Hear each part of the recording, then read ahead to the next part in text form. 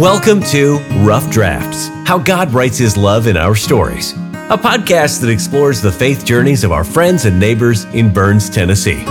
Everyone has a story to tell, and in this podcast, we'll hear powerful and inspiring stories of how God works in the ordinary lives of people like you and me. Our stories are unfinished and perfectly imperfect. They are just rough drafts, a glimpse of what is to come because God is still at work, writing plot twists, introducing new characters, and bringing good even from the most challenging circumstances. Join us as we see what God is up to in our stories. Here's your host, Matthew Hyatt. So today's podcast episode is one that I feel like I should get to brag about to the people who were mean to me in middle school, because I am sitting across the desk from a cheerleading national champion and Miss America, Miss Ohio, Miss Bucksnort. I'm not sure exactly where it was, but I'm sitting in the same room with someone that I never thought I'd get to sit with. This is going to be pretty cool. Welcome, Miss Brittany Watson. Thank you. I thought you were going to set standards super low, so now I feel like, there's a lot to explain here. Well, yeah, and you've got some stories you have to tell now, I guess. They say that low expectations are the secret to happiness. Okay. So I just try to make sure people know I'm kind of horrible most of the time, and then they might like me better. Oh, gracious. This should be fun. Well, we've been worshiping together for a few years now. If you've been listening to the podcast, we've heard from your daughter already, and She is amazing and smart and eloquent and a little frightening how cool she was. Your husband's really cool, and I've met your parents. Your father-in-law is your father-in-law, Steve. Everybody knows Steve. He gives us the encouragement every Sunday of not blowing it on the way into church, which is super helpful. Yeah. So I bet you've got They're some amazing. stories. Yeah, absolutely. So I guess I didn't grow up in Dickson County, which a lot of people here in Burns have. So I think it kind of makes sense to kind of back up and describe where I grew up and sort of the people that raised me, since, I'm not from this area. And actually, we moved to Burns in 2020. So we haven't really been here that long either. Did y'all get here before COVID or during? It was December 2020. So, yeah. Okay. Sort of in the middle. I don't even remember. That's crazy. Yeah. Yeah, so we were in person when we joined. I think it was March. Yeah, March is when all that started. So I have a buddy whose first Sunday for a church was the first Sunday that everything shut down. Oh, and I gave him a hard time because I said the only reason he still had a job was the church didn't have to meet him for 8 weeks. But so you guys landed here in the middle of that. Mm-hmm. Yeah, but even before that, so I grew up in Ohio. And it's funny because the place I grew up in is not even considered a town. It's really considered a village. So the village of Chesapeake, Ohio is where I grew up. And it is the very southern tip of Ohio, a very rural area. It borders the Ohio River beside Huntington, West Virginia. So Huntington was kind of like the place. That's where Marshall University is, if you're familiar with that. That's kind of where all the hospitals and the bigger town near us was. So the town though I grew up in, and everybody knew everybody. My parents grew up there. My grandparents grew up there. I went through the public school system there, like kindergarten through 12th grade. The kids I met in kindergarten were the same people I was graduating high school with. So not a lot of, change. It was a great community, honestly. As an adult, I think I appreciate it more because I see, how special of a place it was. Yeah. But, it wasn't just my parents raising me. It was their friends and, my parents, friends, grandparents. It was a community, and everybody kind of knew your business and everybody knew what you were doing. So that sort of would keep you in check as well. That is wonderful and terrible. Exactly. Yeah. I feel like as a young person, that's a good thing. So I just had great coaches, great teachers, just a lot of support in that community growing up. And so my parents, I'm an only child. I don't know if you knew that. Did not. Okay. So my parents both raised me together, and my dad worked in the trades. So he worked in commercial construction as an insulator, and then my mom worked in the union hall that my dad worked in as an office manager for like 20 plus years. Yeah. So I think they instilled in me just work ethic, what it looked like to work hard. I always knew love, like unconditional love from them. Obviously as an only child, there's a lot of pressure with that, but it's also, it was just always about me. So, well, as it should be. You've explained this to Ben, right? Yeah, that'll explain a lot later in my story. But then so because they worked, my grandmother, I would stay with her a lot in the summer, and so she lived next door to us, and so she always made sure that we had a home cooked meal every night. She just really was nurturing. I would say she was an old school Church of Christ lady, who also kept everybody in line. But she's still with us and still lives next to my parents in that town. So that's cool. Kind of the backdrop. Yeah. So with that, like I grew up in the church. I grew up Church of Christ. I went to Norway Avenue Church of Christ, which was in Huntington. Kind of, we had a decent sized membership. I'd say 200 to 300 members. So I was always involved in the youth group. I did mission trips, FCA. I knew what it looked like to be a part of a strong, church community growing up. Yeah. After high school, when I graduated high school, I went to Lipscomb University.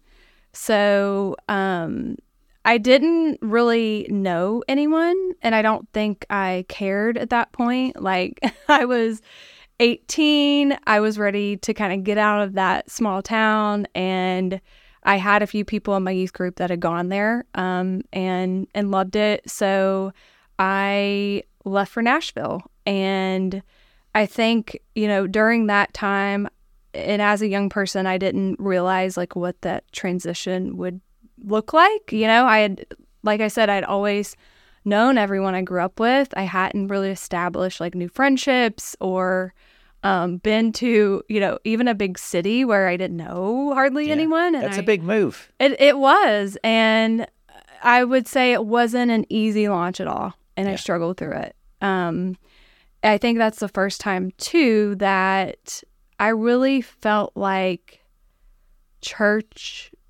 was a requirement. Okay. And it always been, strongly suggested that I be a part of church, and but it was never like forced on me. It was just what you did. Yeah, exactly. And so I think back then there were so many rules, and I just couldn't figure out like how that was going to help me get closer to God. Yeah. And it did very much in my 18-year-old mind feel like it was being forced. And so that didn't kind of sit well on top of just being away from family. I mean, I was 5.5 hours away from, the people that loved me and kind of knew these struggles I was having. And I, quite frankly, just found my way into the party crowd. Yeah. And that didn't work out well either. Okay. I was there for 3 semesters, and I think my parents had then caught on and said, hey, you need to move back home. Yeah, this ain't working. And it wasn't. And so that was a very humbling experience in and of itself to, be 19 years old, moving back in with your parents. And I actually did a semester to finish out my sophomore year at Marshall University there. And so I was home. I just kind of loaded up on classes and made up for, the time I spent having fun for those for those years here. Mm-hmm. So once I finished out that sophomore year, I always wanted to go to Ohio State. And so I applied there and was accepted. But even before that, when I was at Marshall, I had an awesome professor that taught economics. And so before then, I didn't really have a lot of direction, like what I was going to major in or what I wanted to do. And so, when I applied to Ohio State, I got, into the business school, which was competitive in economics. And that's really, I think it was a good change for me. So I moved to Columbus, which is a pretty big city. Not a lot of people know that. So I'm just it's in Ohio. Exactly. It's like if it's not Cincinnati or Cleveland, it kind of gets missed and skipped over. So that was good. I felt like I was kind of thriving there. I was happy with school. I had a great internship opportunity. So I actually got to intern in the governor's office. Oh, cool. The Ohio governor at that time was Bob Taft, and his grandfather was President Taft. So it was really cool how I felt like I was finding kind of my way. Yeah. And so I got really good at taking notes, which sounds like it's not that big of a deal. It's a big deal. Yeah, no, I got really good, skilled at listening and taking notes. And during that time too, in that internship, which we'll get into this later, but part of my job was reviewing grant applications from nonprofits looking for funding. Okay. And so I would screen those grant applications to make sure that they were meeting the state's eligibility requirements before they could be passed on, to other people to kind of evaluate the pretty bid. Significant job for you. Yeah, I mean, as an intern, I was impressed that they let me do that. Yeah, like when I hear intern in the governor's office, I kind of assume like you're giving tours and getting coffee. Yeah. I know. I was shocked.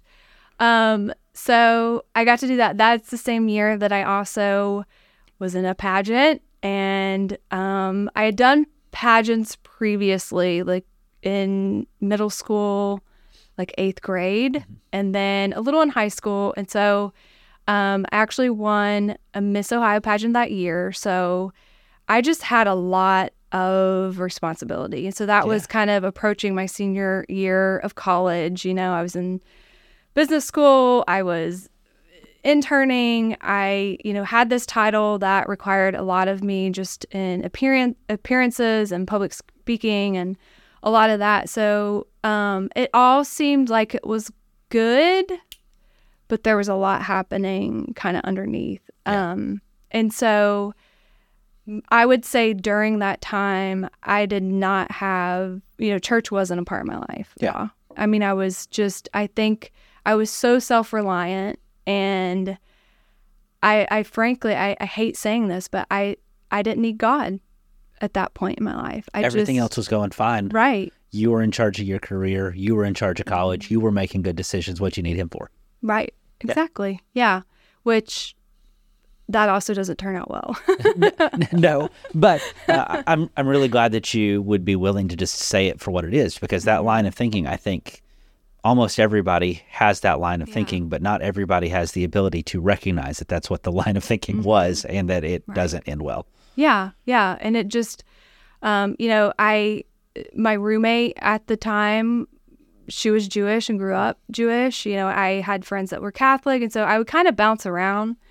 And it wasn't like I ever doubted, my belief system or, was exploring other things. But I just really felt like I was okay doing it on my own. Mm-hmm. And so after I graduated, I ended up, so I graduated college in 2007.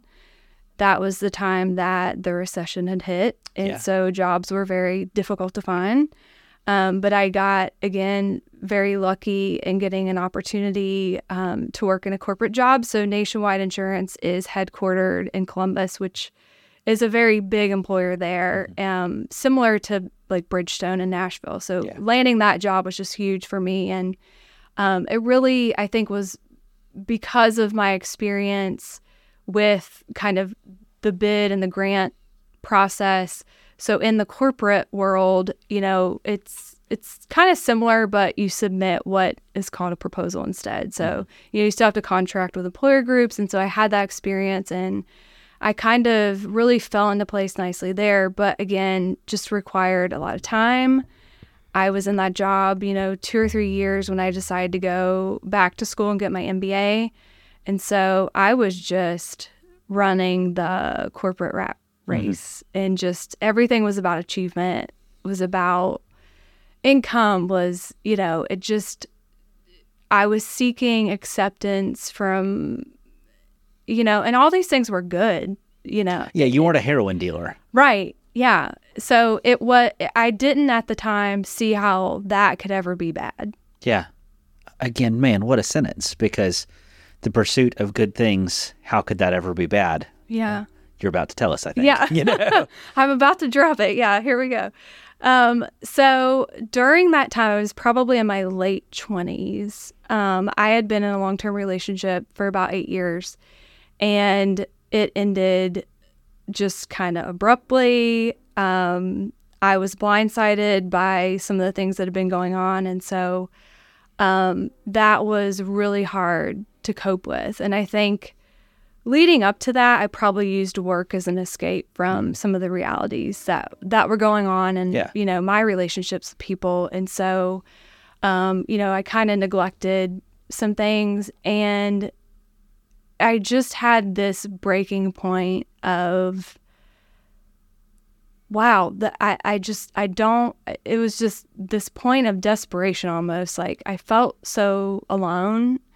I felt, betrayed. I felt all of these things. And I look around and I'm like, wow, I don't really have anywhere to turn, because I did so well at hiding it.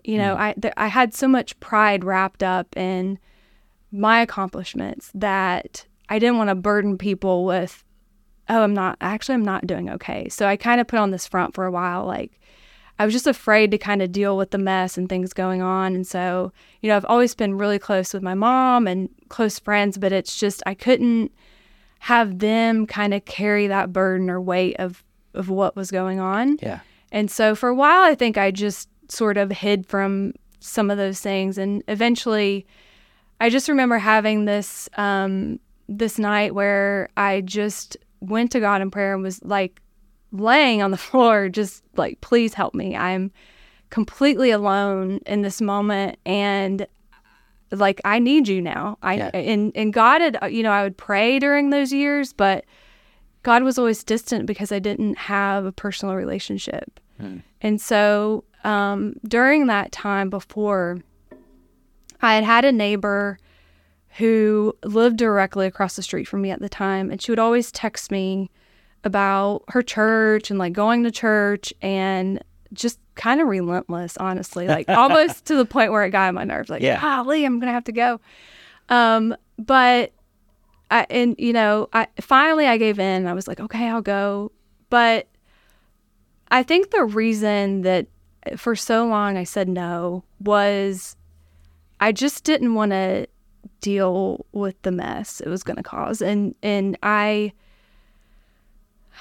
trying to think of the best way to say this.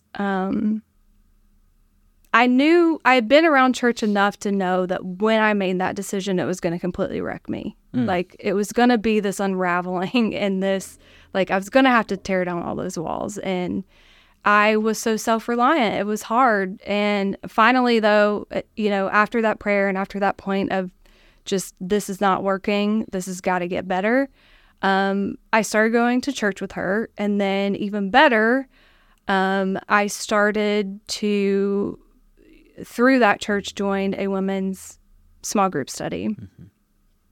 And so that was really a turning point for me, because it wasn't a large group, but I could kind of share my story and listen to other people share their stories. And it just became freeing, to know that we're not meant to walk alone, and we're not meant to have these struggles. Like, we should be in community. And so that, just seeing that and having that friendship, that Christian friendship, was new in my adult life.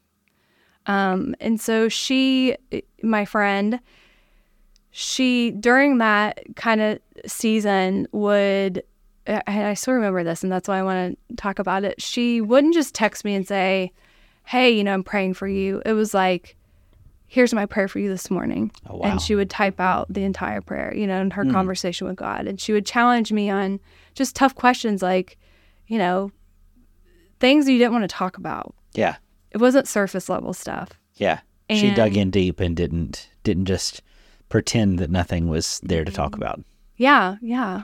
And so I knew God sent her, to me to kind of walk through that. And so I was part of that ladies study in that group for, I'd say, about a year. And then I really started to get in a healthier place and think, what am I doing in Ohio? So I remember it was one winter, and it was like you would shovel the driveway, and then it just would never melt. Like it just kept piling up. Getting taller and taller. Yeah, taller and taller. I was like, I can't. And so at that point, I was working for a company out of California, so I was fully remote. I could live anywhere. And so I thought, I think the best thing is just to kind of start fresh somewhere. Yeah. And kind of start just the next chapter. And so because I had known people in Nashville and through Lipscomb, I had a friend, I had reached out to her, and I just said, hey, thinking about visiting Nashville. It's kind of one of the only other places I knew and lived before.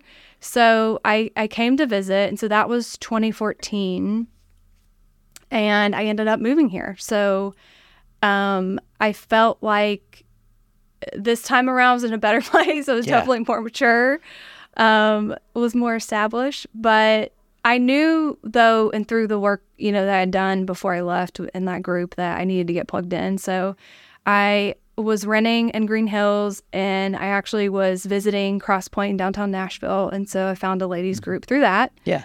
And I also was working with a Christian counselor and, had therapy I was working through, just a lot of things that I had avoided for 8 years. Yeah. And that was extremely helpful. I feel like I was finally able to kind of shed some of the things that, from my past that I wasn't proud of, and kind of move on, forgive myself, forgive others that, I had been holding on resentment towards. And so that was hard work, but it was necessary. And so during that time is also when I met Ben. Okay. And so, I knew at that point, like, he was a catch. Yeah. But I also knew I was a mess, okay. Right? And I told him, I was like, you don't want any part of this. Like, I am working through this stuff. Like, I can't really take on this relationship because I'm still trying to process things that had happened previously. And, he was like, it's fine. I understand. Like, I'll be here if and when you're ready. And, and he was. And so, once we start, after that, not long after that, we started dating, and then we were married. And then a year after we were married, almost to the day, we had our first daughter. Aww. So, that was pretty quick too. Like, here I am, I'm married, I have a baby, and that, I remember we were working with a premarital counselor before we got married, and he told us his advice was like, whatever you do in your first year of marriage, don't make any, major life changes, and here we have a dog, a baby, a new house, like, we were so you really listened to that part. All of it. Yeah. Yeah, it's good because most of what premarital counseling says is garbage anyway. Yeah. But he probably had a point there. So that just felt kind of accelerated in and of itself. But so I will say the transition into motherhood terrified me. Having grown up as an only child, I was never around babies. Yeah. I was always around adults. I didn't have this huge family where there were kids around all the time. You weren't always the babysitter. No, never. And I remember I hadn't even changed a diaper. Like, that's how far removed I was from it. And I remember getting ready to go on maternity leave and just closing my laptop and just bawling. Like, I was completely terrified. Like, okay, I'm going to have this baby and I don't even know what I'm doing.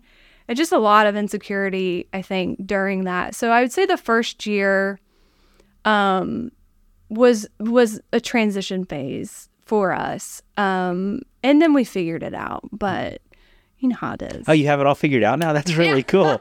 Would you write a book? Yeah. Well, after we figured out how to sleep, I guess. That. once you get sleep, it kind of changes everything. So, that is kind of the most important thing of keeping a child alive and keeping each other alive. And I remember at one point the pediatrician said, you might just need to turn off the monitor for a little while. Yeah. Once you're sure that, the kid is safe and full and clean, maybe they can just cry for a little while every once in a while. And that was kind of like, that was a game changer when the pediatrician said that. Yes. Yeah, we needed that advice for sure. But I had, we had my in-laws here in town. And so that really, I think that's when I started to develop a relationship with Jane and just how rich that was. She's she really is cool. Yeah, she is an awesome Nana and just taught me like everything I needed to know about raising a baby and what that meant, how important it is. And so, we were both kind of getting used to each other, getting used to being new parents. And so I think after a year, we kind of started to settle in a bit more. And, just adjusting to married life and having her. But I would say, so during that time, we were living in Franklin, Bellevue area. And then as I had mentioned at the start of the podcast, we moved to Burns. But right before that, so in 2019, I found out I was pregnant again with our second daughter. And I had her March 23rd, 2020. So I think that's exactly when the world shut down. It pretty much was. Yeah. And so that was scary. It was scary having a baby. During that time, I remember checking. My doctor had recommended that I have an induction just based on hospital regulations and everything that was going on. And so we were checking in the hospital, and they had people in the front, like in the hazmat suits. Yeah. And just, I remember being so terrified, like, what if Ben has a fever? And what if I'm in here alone, like having this baby? And it was so sad because I thought all the joy that a new life brings in here, you don't get to fully experience that. Yeah. Yeah. There's a lot of families who got robbed in that time. And I'm not even criticizing, because I think, people did what they thought was best. And, right. And in hindsight, you can have different decisions. But in the moment, if you don't know what you're dealing with, I get why we did what we did. But, man, that was tough. Yeah, it was. I remember one time we had just a checkup pediatrician thing. And you know how you have to do all those forms on the tablets now? Yeah. And I had both kids at the same appointment because we just tried to do that to make life easier. And it was the COVID questions at the beginning, and I answered one of them wrong. Oh, yeah. And, then they're like, you can't be here. You can't be here. Like, no, I mean, we're fine. Car. Like, And it took a minute till I convinced them that we had answered, like, I just clicked the wrong thing because this is the second time I've read these same stupid questions. Ugh. I know. Yeah. And so how often you have with a newborn, those check-ins. And so all of it was just really difficult to navigate. And, but I think it was scary, especially having a newborn, but it was also, she was so much light, and so much joy. And so, with a newborn, you're going to be staying home anyway. Yeah. And, nobody else is out doing that. So it also was sort of a good time to have a baby, and just kind of, we were all together and we were home and we could enjoy her. And so, it was an interesting time. But I think during that, I was just wrestling with whether or not to go back to work. And so thankfully I had a long, paid maternity leave to kind of figure it out. But I just began praying and really looking for, God to lead us through this time. My employer at that time said, I was actually working in downtown Nashville, but, they said, hey, we're probably going to be hybrid or, fully remote, at least for a year, figure it out. Yeah. And then I'm like, how can you work with a newborn and a toddler? That's not, that was not going to work. So there really wasn't a way that I felt. And I felt this kind of nudge, I need to prioritize my family. I've got this time it just was this kind of call that I needed to step away from it. Yeah. And selfishly, that was really hard. Yeah. And it wasn't what I wanted to do. Yeah.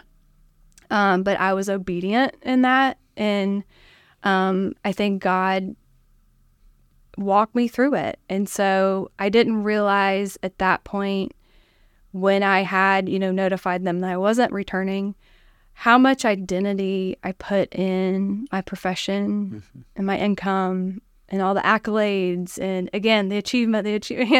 I'm an Enneagram 1, so I don't know. So it probably explains a lot. And so I just felt like being at home with children, I was giving, at that time of mine, I was giving up so much. All the things that made you. Right. Yeah. And that felt scary, but it also felt like it wasn't enough. Until I really, I had a lot more time, which sounds silly with 2 young kids, but I had time to kind of get into scripture and the word, and I had time to focus. And so during that time, we were at a church in Brentwood that we were members at, and they did the ladies there did a Zoom Bible class on Christy McClellan's study on Jesus and women. So that was kind of the first time that I really got back into scripture and studying. I mean, I did it before, but not like on my own time.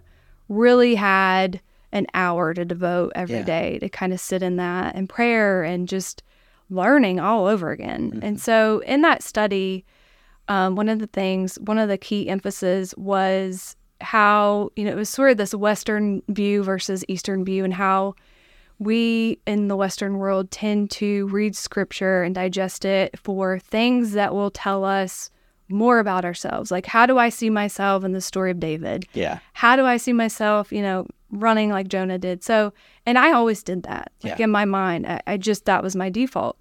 And so in her study, it was more like, we need to look at this, like, what does this tell us about who God is? Yes, the Bible's not about you, it's about God. Exactly. I had a professor who, when he said that, I was like, that is the smartest thing I've ever heard. How did I miss this forever? Right. And in, my sort of immature walk, I never thought that way. So then I was just trying to absorb everything and look at everything differently. And so, I did that study, and then I did another one, and then it was all like I was listening to sermons and podcasts and just trying to just learn and look at, okay, I'm having this identity crisis anyway. Like, who does God say I am? Yeah. Like, let's put some weight in that now because this other stuff has not been working.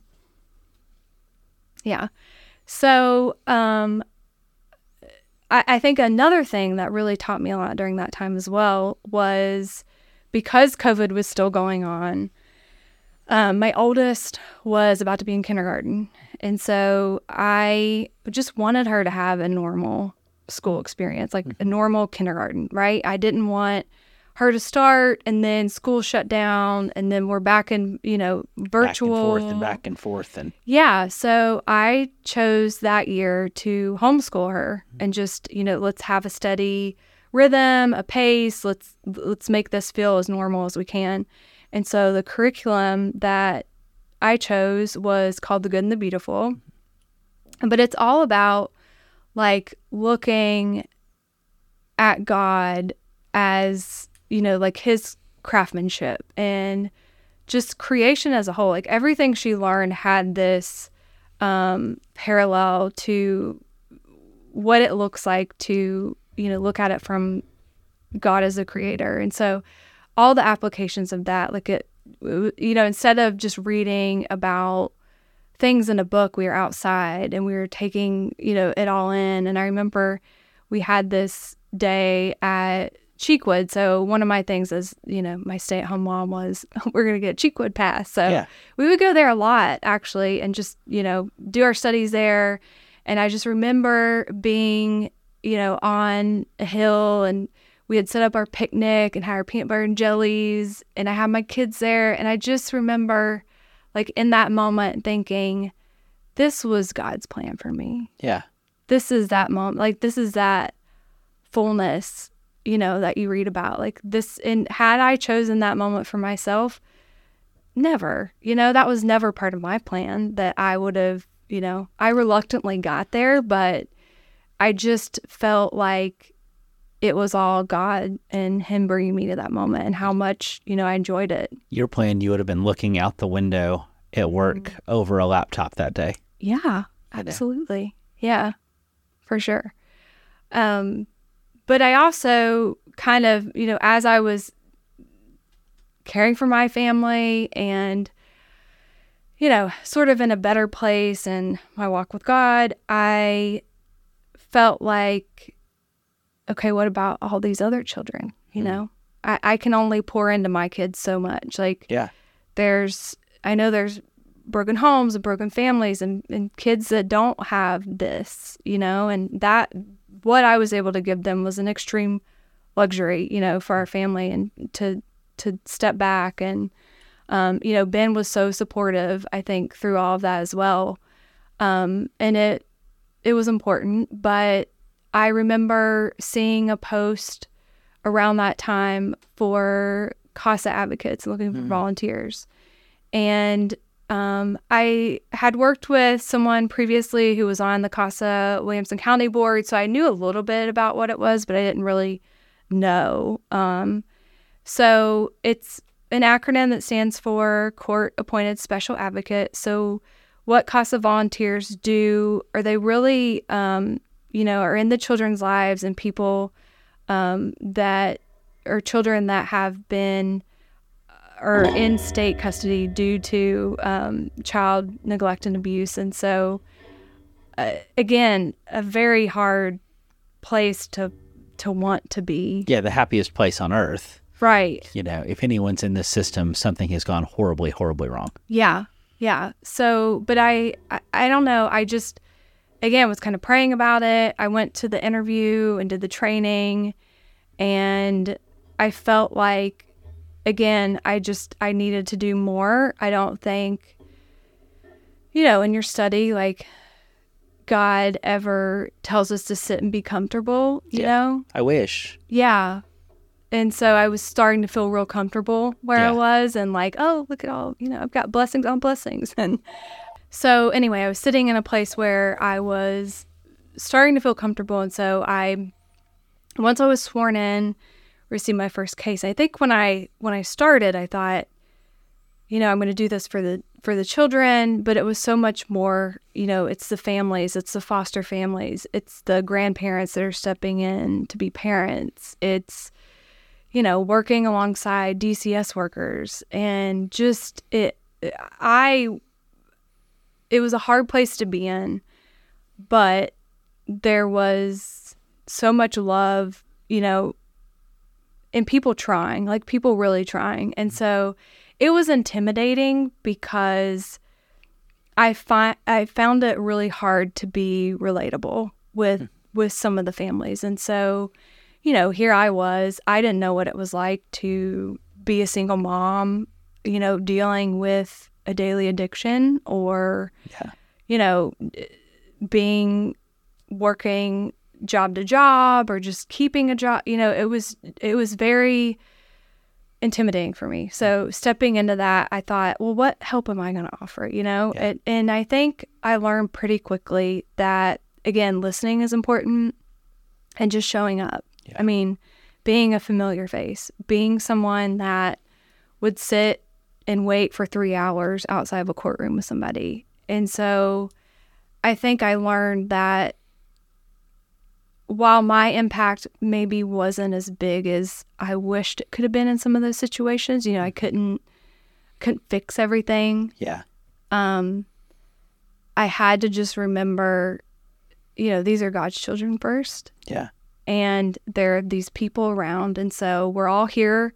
We're working for the same thing, and you had to have hope in that. Mm-hmm. But it was still difficult, very difficult. That work is a really tough work, because you find out just how a lot of people live that you don't ever see. Mm-hmm. And then when you see the effects of addiction or mental health issues, or even just plain old-fashioned bad choices, and who's paying the price? Yeah. A 6-year-old. There's no world where you want to sit by while that's going on. Right. Yeah. But I think that, in being new to Dixon County during that time too, there's so much love in this community. I can't even begin to tell you all of the people from the recovery centers that would be in the court. I mean, you learn a lot waiting in a courtroom. Yes, you do. That long for cases to be heard. And just the people that, like I said, just continued to show up and support. And, I found there were just small things that you could help with. Like, a mom going through that struggle is not going to know when soccer signups are. Right. Or know how to kind of navigate things as easily or be aware of things like you take for granted. So there was a lot of that too. And so I did that for a while. And then my daughter finished up kindergarten. She was getting ready to start first grade. And so, restrictions were kind of lifted. And at that point, we did want for her a more traditional school experience like we had. And just for the socialization aspect of it. So we enrolled her in school, and then my littlest had started preschool, and then I went back to work. So how has that transition been? I eased into it because I knew I didn't want to take on too much and kind of get in a place where before I left, kind of being burnt out. So I'm fully remote. So, I can be there to get the kids from school. Cool. If somebody's sick, I'm there. And so I feel like that's really important. But I have to put on the brakes sometimes, which is hard. And I have to say no, which is hard. But I do know, and I can realize when I start to fall back into bad habits. One of the things that you talked about that I think is maybe one of the most important things is how easy it was for your identity to get tied up in your career. That's a thing that I think happens every day of the week. But not even just a career thing. I think there are a lot of people who their identity, if it doesn't get tied up in career, becomes their identity as a parent or their identity as the boyfriend or the athlete or whatever. And one of the things that I want to scream from the rooftops in ministry is if your identity is in something besides your value in Christ, you are setting yourself up to fail because anything else will change. Everything else will end. Yeah. I think when you say that lesson, from the pulpit or in a Bible class at church, people are like, yeah. Yeah. But until you have those moments where your identity gets taken from you, you don't understand that. No. Yeah. And again, you don't see it as a bad thing, right? Yeah. You're working hard. I'm a hard worker. I'm a good mom. I'm a good, But it can be too much. Yeah. Exactly. So we've talked all this time, and you're not even gonna tell any stories about being Miss Ohio. That's... I mean, that it's a blip, it was cool, but I also, not to talk about the dark side. I think during that time was the start of Facebook. And so, it was kind of everything was splashed out there, and then there were mean comments. And so I developed a lot of a lot of body image issues from that time. So while there are great aspects to it. Yeah.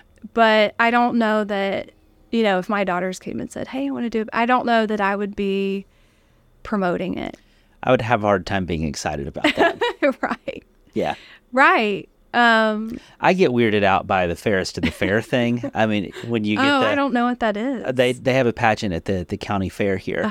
And they put pictures of all of the kids in the newspaper that week. Oh, okay. And Leslie tells me I'm a horrible person, but the first time I got a copy of the newspaper that week, and they have it for all ages, so it's from the babies through the whatever the adults version is. Okay. They have a special needs thing, which I think that's kind of beautiful in its own way, but I refer to them as the pedophile pages. Oh. Because it just feels very weird. It feels, I'm not, look, people have their hobbies, whatever. I'm not railing against pageants. Yeah. It just feels, we have a world that's so full of superficial and beauty. Yeah. It's hard for me to want to push more of that. Right. But I do want to appreciate the gifts God has given people. Like, I don't want to shut that door, but I don't want to.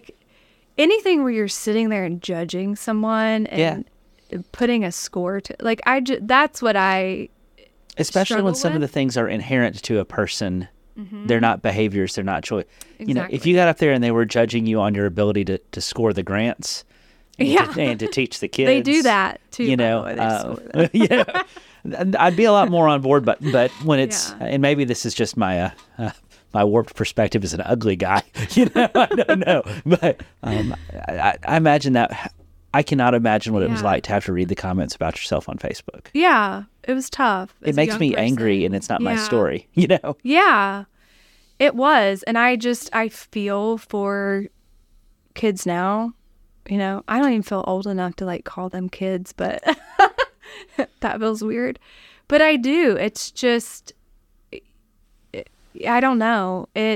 So, I mean, I will say, I was sort of, I don't want to say I was terrified of public speaking, but I will say there were benefits to it, you know, just getting up in front of people, speaking or interviewing. You know, there's a lot of interviewing and a lot of one-on-one conversation that helped me later on in life. But I would say for the most part, you know, take it or leave it. Do you have any good miscongeniality jokes or?